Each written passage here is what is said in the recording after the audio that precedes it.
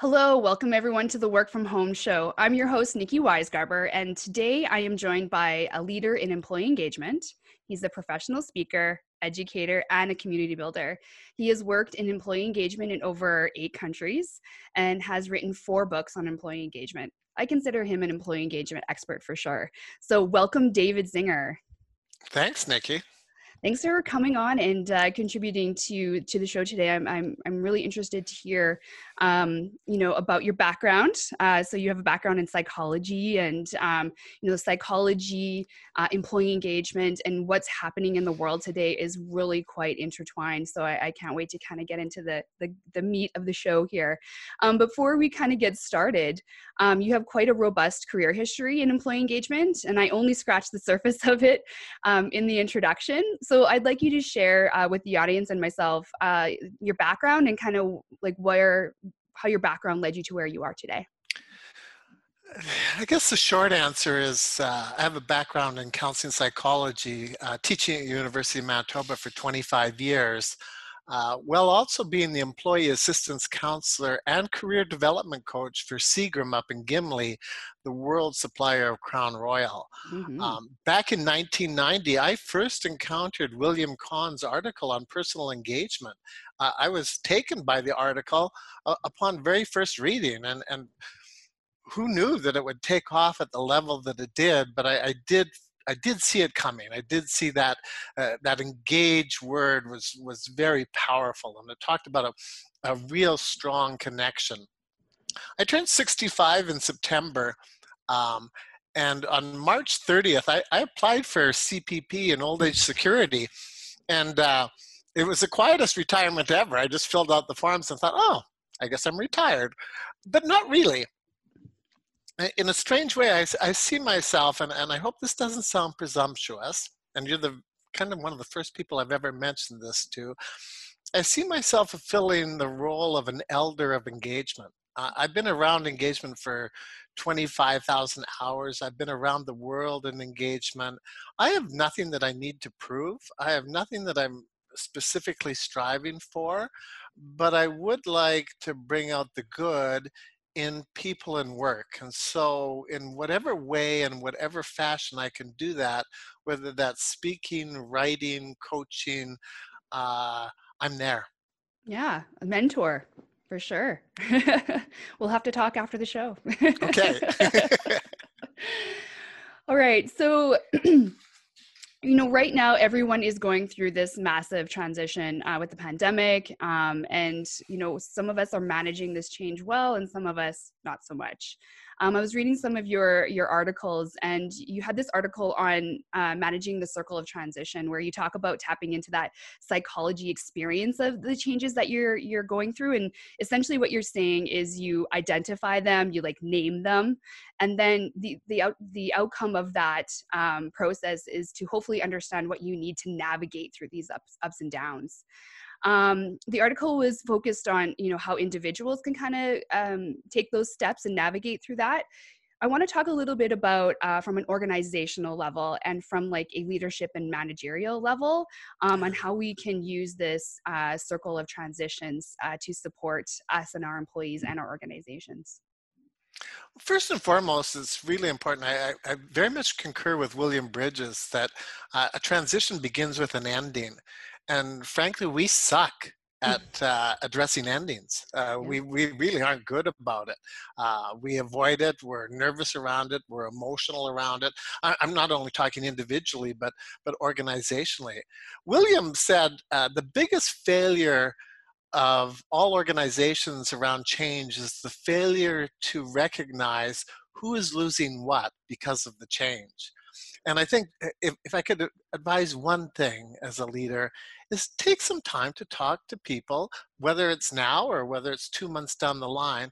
What have you lost in relationship to roles, routines, relationships, and assumptions with all the changes that we've encountered? The big fear is if we go there, people are going to get stuck there. But my experience in counseling has shown me the way out of something is through something. And as long as we shuffle it off to the side, as long as we ignore it, as long as we try to whitewash it or paint a real positive and optimistic scenario, I think the longer it lingers. I've never liked positive thinking. It just seemed too Pollyannish. I never liked negative thinking because I think there's enough troubles already. I do love constructive thinking. And what do we construct? I'm not talking here the silver lining, the opportunity in crisis. Many times I see those words bandied about and they seem disingenuous. But I think at a certain level, there is transformational coping. There is experiences. People are going to be very changed by their experiences of work, and some of it's going to be very, very constructive. Yeah, absolutely. I think that we need to go through that process. It's almost like a grief. We're going through a bit of grief process right now too. And so you got to go through each of these phases. And I think that if you are, if you're, some of us are self-aware and kind of understand where we are in each of these phases. But I think you do need to kind of step back and kind of think about what has happened over the last few weeks that we've been in this pandemic and working from home, going through these transitions, identify with them and say, I'm going through this, I am struggling, and just be in the moment with that. But then think about what are the solutions around that, and how can I get out of this, for sure. So from an individual level, what are like some things that teams can do to support their leaders or to support their organization? So kind of reversing the questions. Organizations can support their employees and support their, leaders, and how can, those individual contributors support the organization and the teams, or the managers and leadership? It's, how do you add value? How do you bring value? You talked about grief, and the person who worked with Elizabeth Kubler-Ross on stages of grief has done some revisions and added a sixth stage called meaning. He even used the term find meaning. I don't think we actually find meaning. I think we create meaning. What are the meanings that I need to create out of this? There is the opportunity right now, because of the stage of flux, for some fairly large scale and small scale innovation, that you can maybe be more innovative than you ever could have before. If you're an internal communicator, you may not need 6 people to sign off on something that you're communicating within the organization. Us doing these kind of videos, I mean, generally organizations would want a studio and this and that and the other thing, and we're working from home.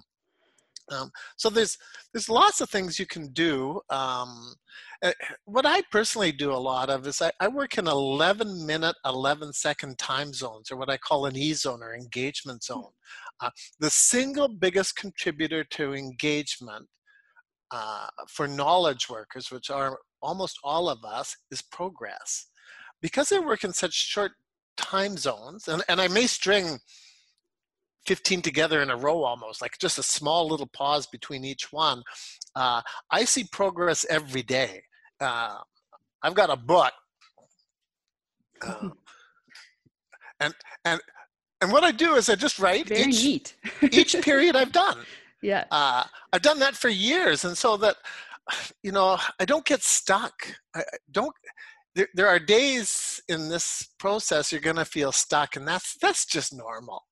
But don't let it become chronic. And so progress is one of the ways to really handle setbacks. And so I've really worked in very tight time frames, and that keeps me quite productive. Yeah. I was talking with a colleague the other day, and I was telling her I'm very much the person who needs to strike things off my list. So I'm a list maker. Yeah. And if I am not striking things off my list, then I don't feel like I have accomplished anything. And so over these last few weeks, I haven't striked a lot of things off my list, but I feel as though that the items on my list are bigger projects, and I need to think about those in smaller bit-sized pieces. And I think that comes back to the psychology part around it too, right? I know that I'm aware that I'm a check mark list scratcher. And so I need to take smaller chunks from my bigger projects so that I feel like I am making progress and I am actually, providing some value in my day and in the week, so I don't feel so overwhelmed.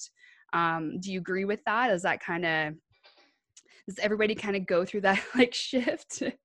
Yeah, It's quite variable. I used to work with procrastinators. I worked with 2,000 procrastinators at the University of Manitoba. It's such a big issue 30 years ago. One of the recommendations that one person had was called the unlist. Because many times, if you create a list and you don't accomplish, you feel like it's been setbacks. So for instance, in that list I showed you, that list is only created after I've completed something. Uh, so before, like generally I work in 3 intervals at a time. So uh, I'll write down, okay, for the next 11 minutes, I'm going to do this. And after that, I'm going to do that. And then the third one I'll do then. And after those 3, I kind of pause and then create a new list of 3 things to do. By creating an unlist and writing on it as you complete it, you once again see more tangible examples of progress. So I like listing, but I know sometimes in the past when I have a list and I don't get it done, it becomes quite disengaging. Yeah, it does come. Yeah, I agree with that for sure. Because you don't feel like the value is there, and so become disengaged with the work that you're doing because you're feeling like you're not creating that value or making that progress. Yeah. So, what are some lasting changes to leaderships or organizations that you think might come out of this current crisis? How the hell would I know? Um, I've been contemplating this. I've been thinking about it. I think there's still so much that needs to come. But here's some of my hopes. Um, I hope it compels things to be more genuine, more personal, more real, well, also getting results. I mean, as we come out of this, many organizations are struggling for their economic viability. We must achieve results, but never in lieu of relationships. Uh, Results get done through relationships. And so I'm hoping that leaders, and this is a really tough ask because your brain doesn't tend to function on both channels well at once, that you can work towards achieving results while building relationships, that you really bring things together. I believe and have believed, and there's good academic research behind, work can make you well. And so I want to help people become well through their work, not in lieu of their work, and find pathways to well-being in the work. You know, maybe this is going to move us away from a focus on pizzas and all the other, and I like those, don't get me wrong, that's just icing on the cake, but to really authentically experience well-being through the work, you know, positive emotions, engagement, relationship, meaning, accomplishment, strengths. When those 6 variables are there inside the work, it's like a well-being program. And I think that's one of the ways that we navigate, and leaders need to do that for themselves, while also helping other people accomplish that, and really being attuned to the improvisational nature of much of what we're going through, while having a sense of the results that they're trying to achieve. So I think leadership has always been a big ask, and now it's going to be even a bigger ask. And so some kindness and compassion towards themselves and others, and what goes on.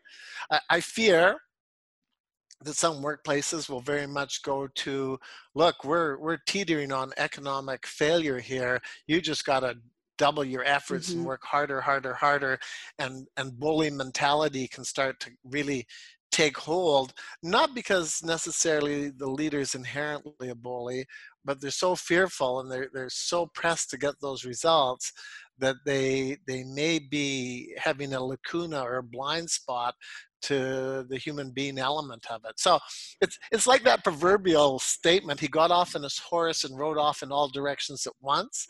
I think we're going to see that. Hmm. Yeah, absolutely.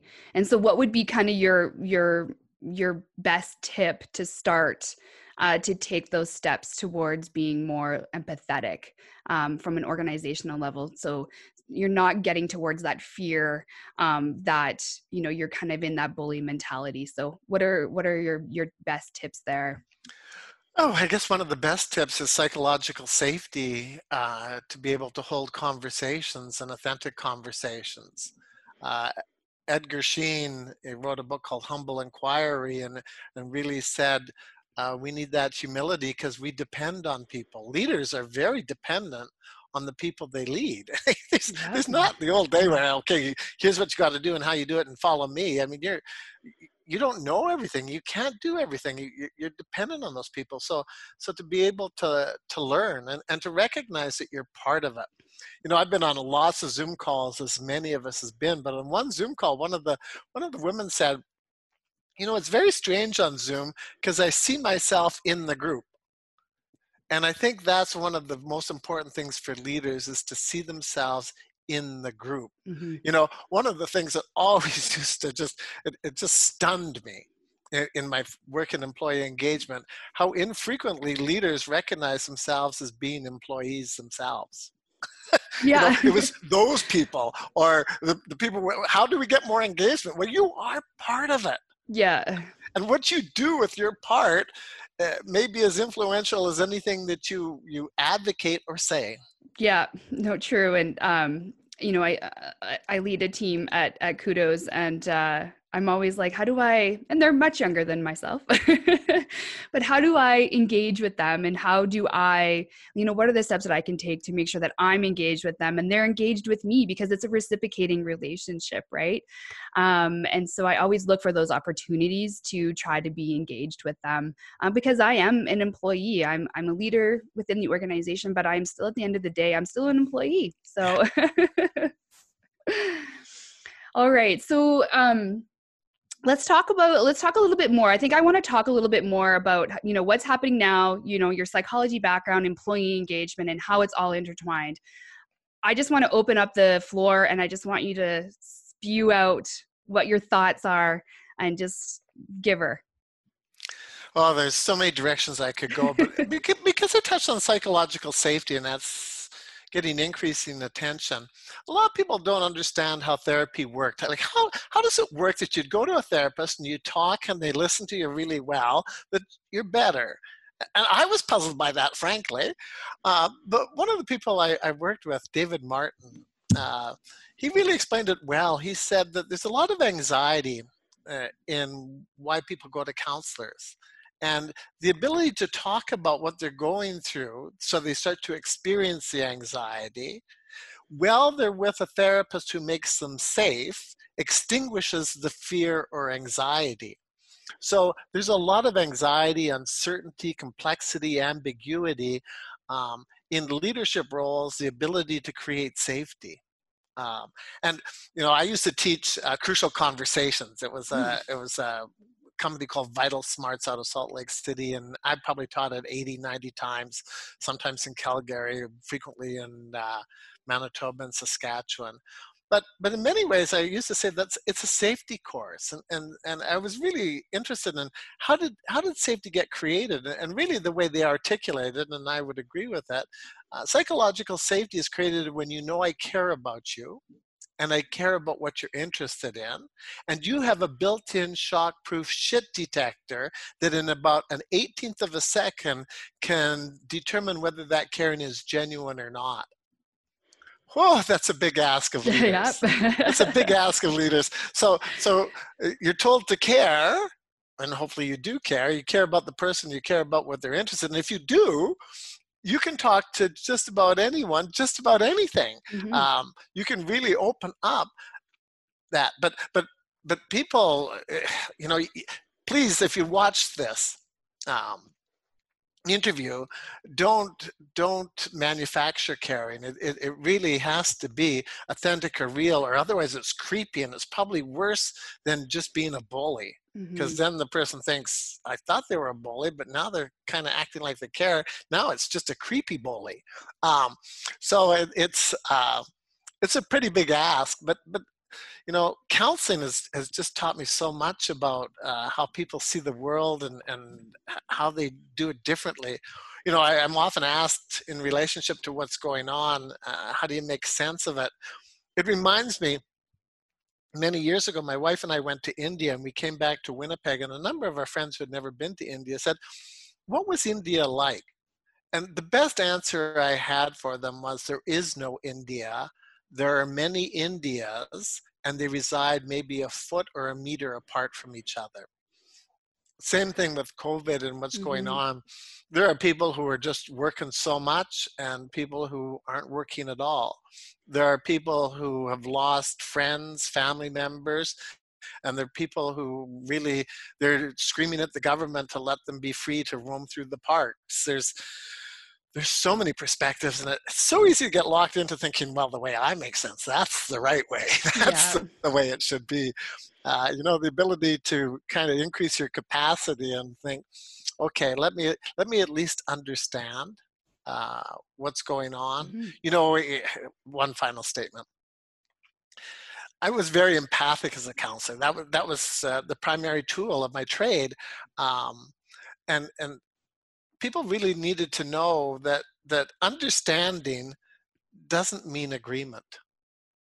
Uh, because I understand you, because I work hard to understand you, because I work hard to understand what it's like for you and your world, doesn't necessarily mean that I agree with it. I might have another perspective.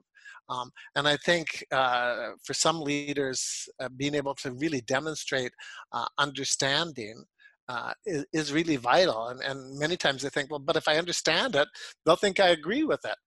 And that isn't necessarily so. No, Or I or think it's caring, just one final one. yeah. Caring is so key, but there's another cute word that I love. It's called carefrontation.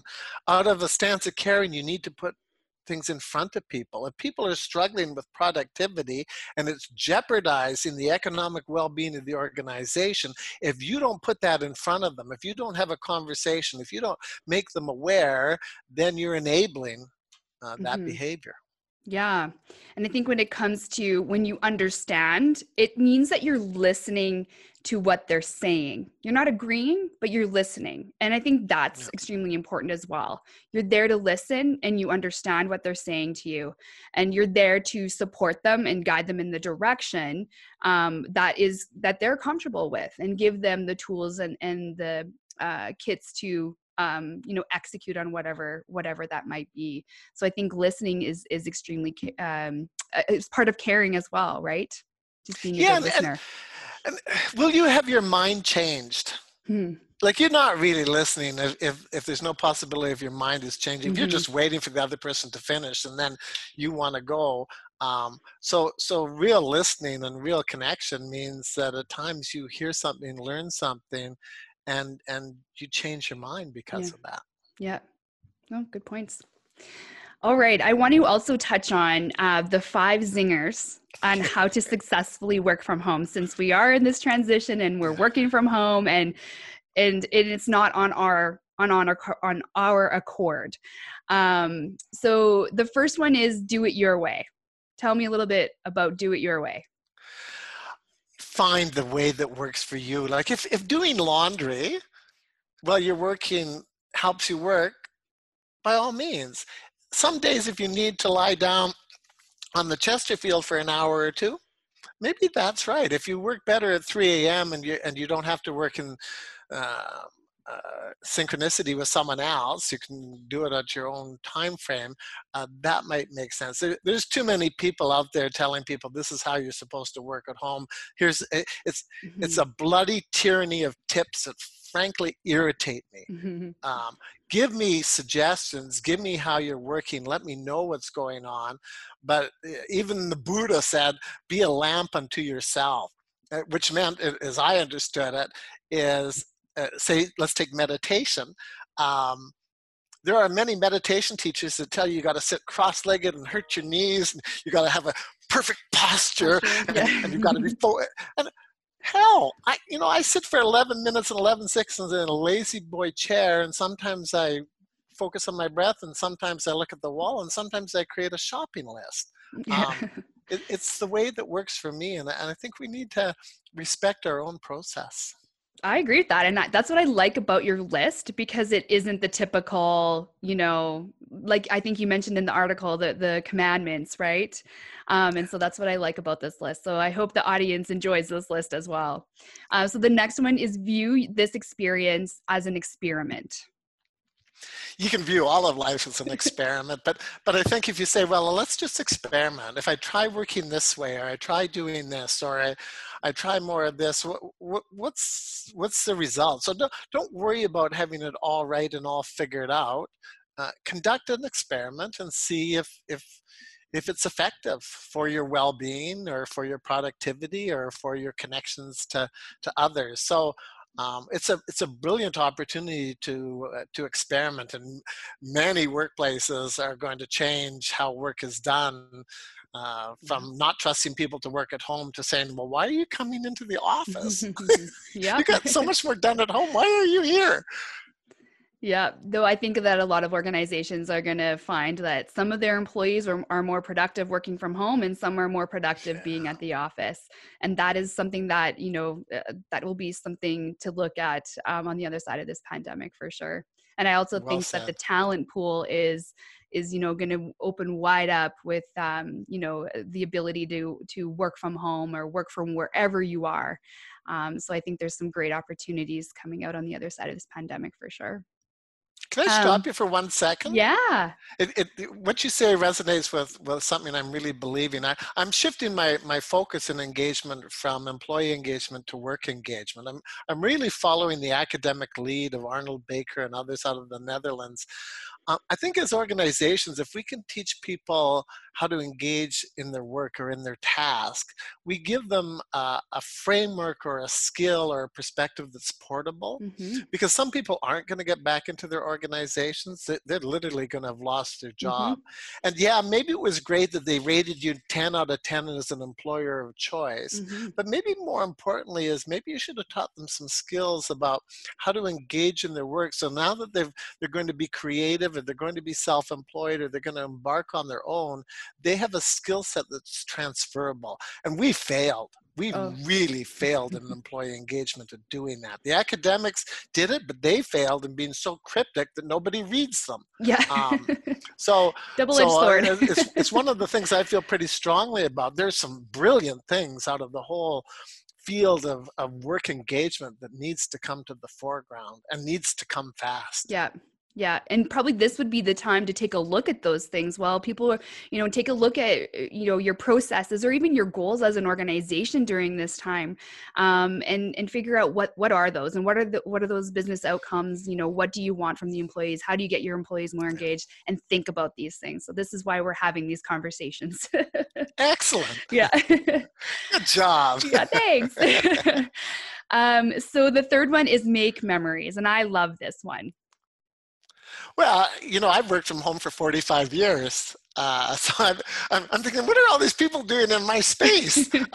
Not in my home, but everybody's working at home now.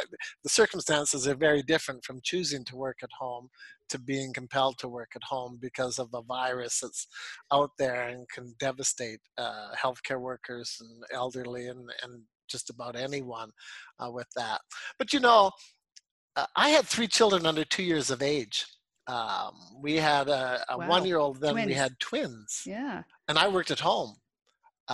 It was crazy. It was like crazy. My daughter, the twin, the boy and the girl, she barely slept. Yeah. Like I would be up most of the night, and it wasn't like my wife and I could trade off. Yeah. And so at 8 o'clock, sometimes we'd get someone to come in and help us, and I'd sleep until 10 o'clock.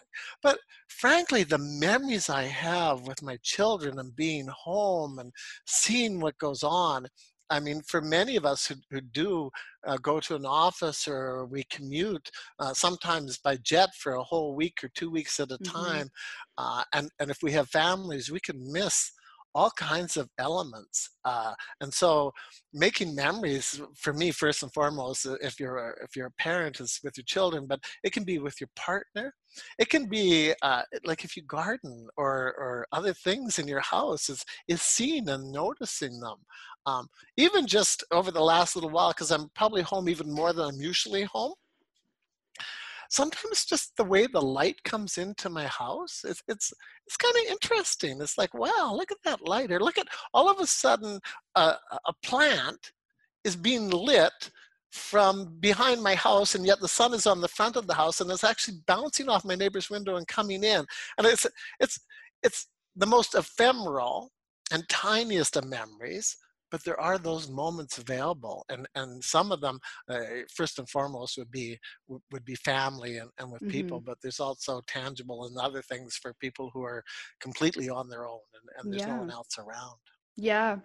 And I think for me, it's just stepping back from my busy, hectic life to actually appreciate these moments, and just being with my family. Because both my girls are involved in hockey, and hockey is extremely busy during the winter, and we're go, go, go, go. And then we do soccer in the spring, and then swimming, and yada, yada, yada. We're like we're I think it was like 80-20. We were 80% out of the home the majority of the day, 20% at home. And now it's completely flipped. And this is a very like different environment for everybody. But for me, I think it's been really good to just reflect on, the moments that I'm spending with my kids. I'm actually now a teacher. So that's my new profession. You And know, teaching them, and I get to understand how they learn, or how they grasp certain concepts, or how they just interpret certain things, so that I can be a better mom when they go back to school. I can be a better mom and support them in their learnings, and teach them, different strategies on how to solve problems or whatever that might be. So I'm going to take that as my memory. fantastic. You twigged something for me, because of hockey. My son, the other twin, the boy twin, Luke, when he was 8, was a goalie on an elite team. And I have a background in psychology and dabbled in sports psychology. And one day I asked him before he got into net, I said, Luke, how do you handle the pressure? How do you handle the pressure of being a goalie? And he says, oh, when I skate towards the net, Dad, I say to myself, I'll see what I can do. And literally, that statement floored me, because it's curious, it's open, and it's egoless. It Yeah. wasn't like I'm going to do the best, I'm going to win the game, I'm going to stop lots of shots. He just said, I'll see what I can do. And I've had national team players from Team Canada Ringette and from Finland, and people stay with me, and I've offered them that. And I think for your daughters who play hockey, if they can go on the ice and say, I'll see what I can do, it creates a very open mindset to perform at your best. And I just want to bring it back to working from home Mm-hmm. and doing new things, is can you, before you approach each new task or each new endeavor, just maybe say to yourself, I'll see what I can do. It was the brilliant wisdom of an 8-year-old that a 65-year-old father is still hanging on to this day. Though that's great. That's a great memory too. And I think there's a lot of pressure on a lot of employees, to produce, right? And so when you say, I'll see what I can do, I think that statement, I love that statement, because it is very open and it's very agile. And it basically says you are going to try your best to produce, and whatever that might be. But I think people are afraid to say that because of the perception of what that actually means. Um, but I'm giving people permission to say that. And I think you Well, are too. I love that you said it's agile. I hadn't thought of it in that context, but it is very agile, and Yeah. it is so open, and it doesn't prevent one from doing their best or doing absolutely the best. But also the person, you know, progress engages, setbacks disengage at 2 to 1 more powerfully than progress. When you say, I'll see what I can do, and it doesn't go well, you're probably going to be more resilient and Mm, bouncing back yeah. after a setback. Yep. Yep. Exactly. Okay. Number 4, be mindful of your own engagement. Yeah, pay attention. It's engagement isn't a measure that's done once or twice a year. To me, engagement is something living and breathing, moment to moment. It's your connection to your task or to others or whatever. Just show up. Uh, Pay some attention. Is how engaged am I? Is my engagement dropping? Do I need to do something to help me connect, or do I need a recovery period? Um, or is this task, is there something embedded in this task I need to look at? Maybe someone else can do it, or I need to change how I approach it, or frameworks or whatever. So um, It's the idea that engagement changes moment to moment. Like, every 11-minute, 11-second period of work I do, I'm engaged in every one, but sometimes the level of engagement is higher than at other Mm. times Yep. along the way. And I think we just pay attention. Yep. Oh, good tip. And number 5, if you can laugh, you can last. Yeah, it's I laugh on my own a lot. I see the humor. My master's thesis in counseling was on humor in counseling. It was really because I laughed with clients, and sometimes other counselors would hear me in an office with a client and would be laughing, and then I'd come out and they'd almost look at me and say, "What? Like, you're a counselor, what the heck is going on there?" And if you can laugh, you can last. It wasn't a psychologist, it was someone wiser than a psychologist. Charlie Chaplin said it so well. He said, life is a tragedy in close up and a comedy in long shot. And the question becomes for each of us is, how long does it take us to get a long shot? That does not dismiss the tragedy. Mm-hmm. In hospital after hospital around the world, there are people dying, and there are healthcare workers who are risking their lives on a daily basis. And I would venture to say you would hear a lot of laughter around there to cope with it and to Mm-hmm. manage it. It would never be disrespectful of the process, but if you can't laugh, you can't last. Yeah, I agree. I think if you can, you got to find some joy in the day, some joy in life. And yeah, you're right. I recently read a comment on Facebook, and it was somebody was commenting on the nurses and doctors, I think, had made a video about dancing, and they were just like happy. And somebody had commented saying, during a time like this, do you think that this is the time to be laughing and dancing? And I stepped back from that comment and I was like, why not? Like, they are surrounded, like they are surrounded by, this tragedy all day long. Why can't you take a moment out of your day to actually do something fun and do something that is going to make you laugh? Because those endorphins are going to come out and you're going to feel that much better. So that when you're done, you're dancing and you're laughing and you have to go back to the tragedy, at least you have a better outlook, and maybe your mind is a little bit more clear to support those patients. Yeah, So and I think it's important from a leader perspective that you don't engage in forced fun. yeah.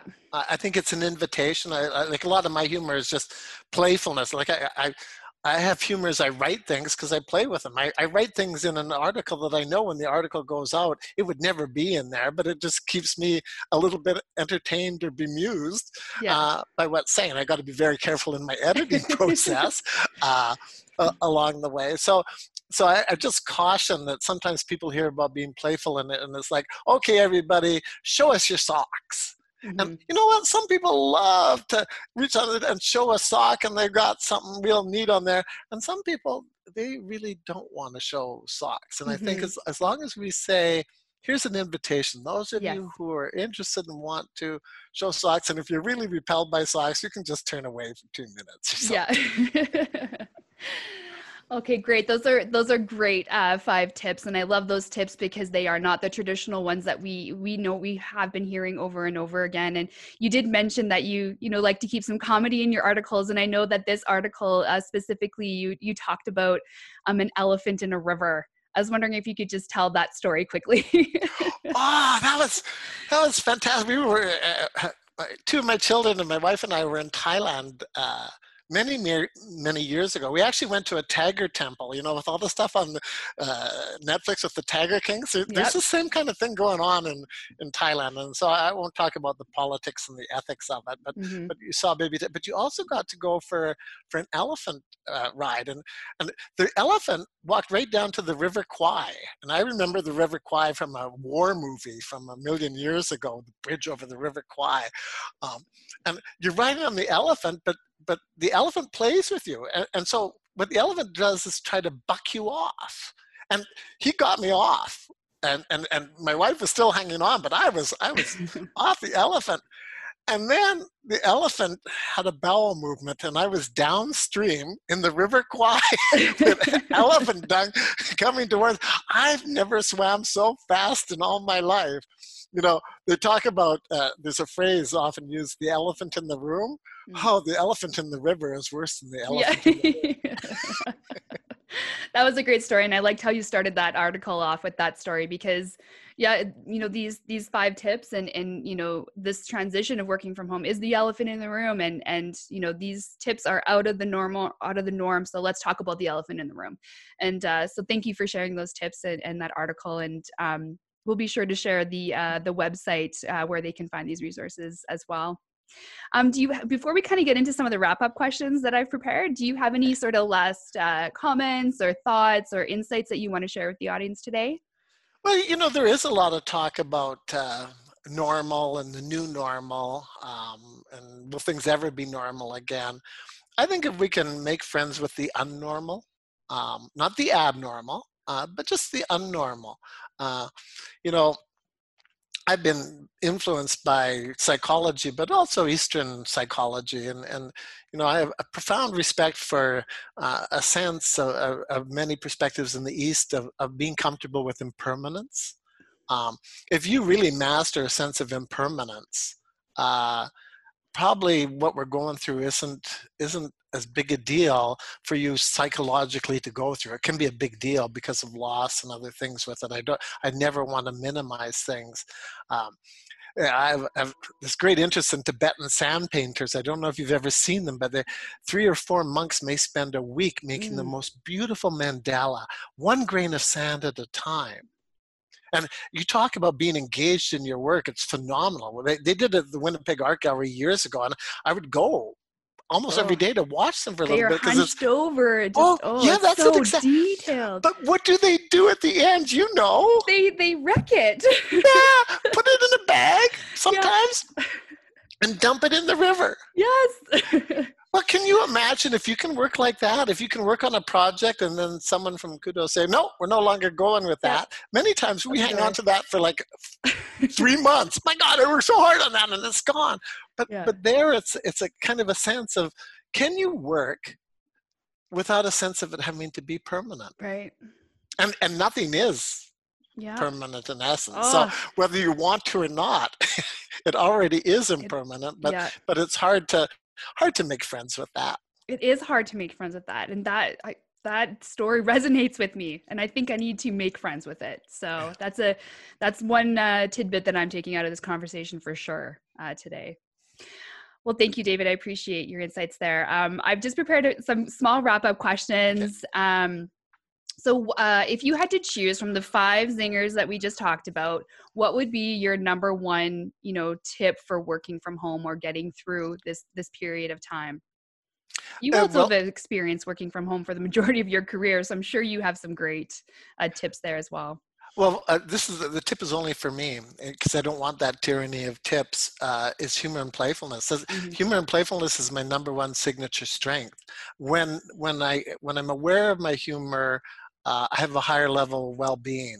When I express my humor, I have even a higher level of well-being. Mm-hmm. And when I use my humor in the service of others, that is one of the biggest contributors overall to my happiness and well-being. So because it's a fundamental strength of mine, it very much is there for me.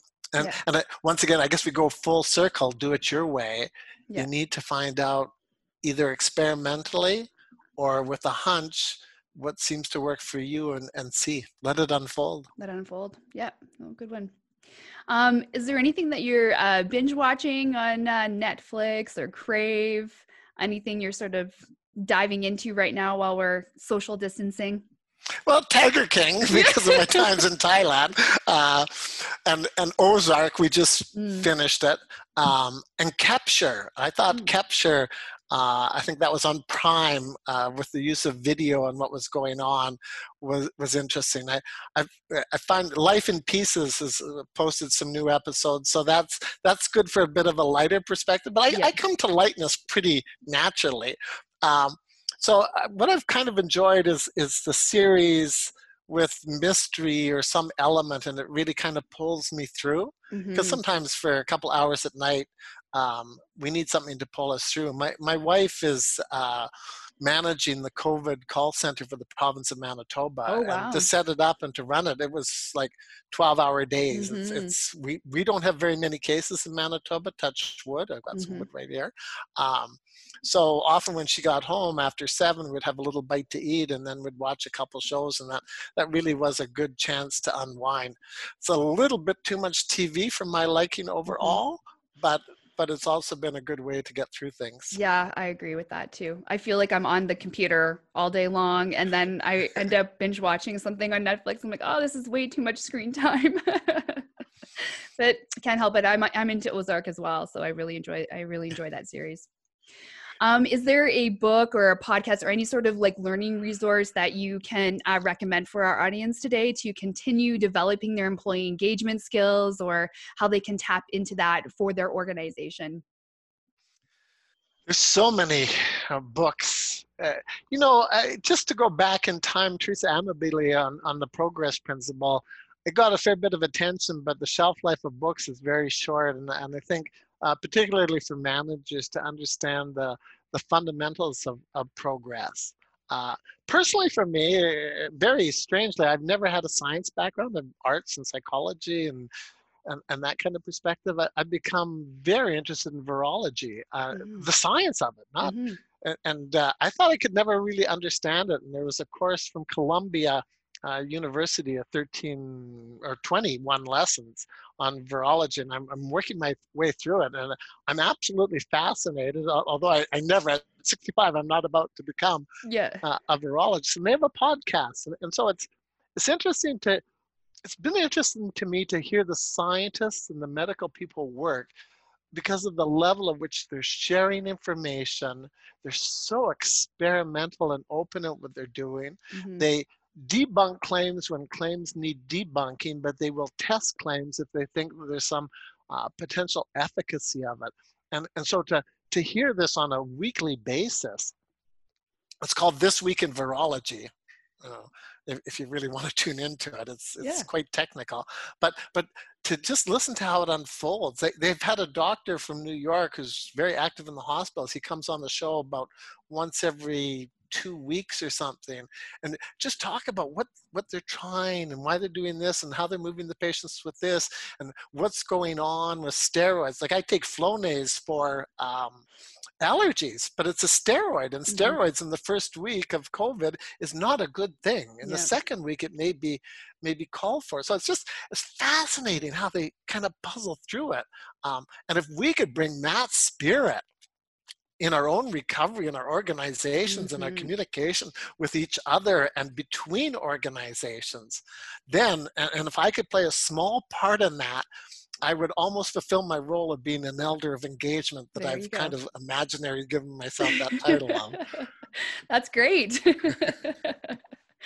Well, David, again, thank you for so much for coming on the show today and providing your insights. And I really appreciated our conversation. I think we're almost at an hour here. I probably could talk to you for like another hour, but maybe we'll save that for another podcast.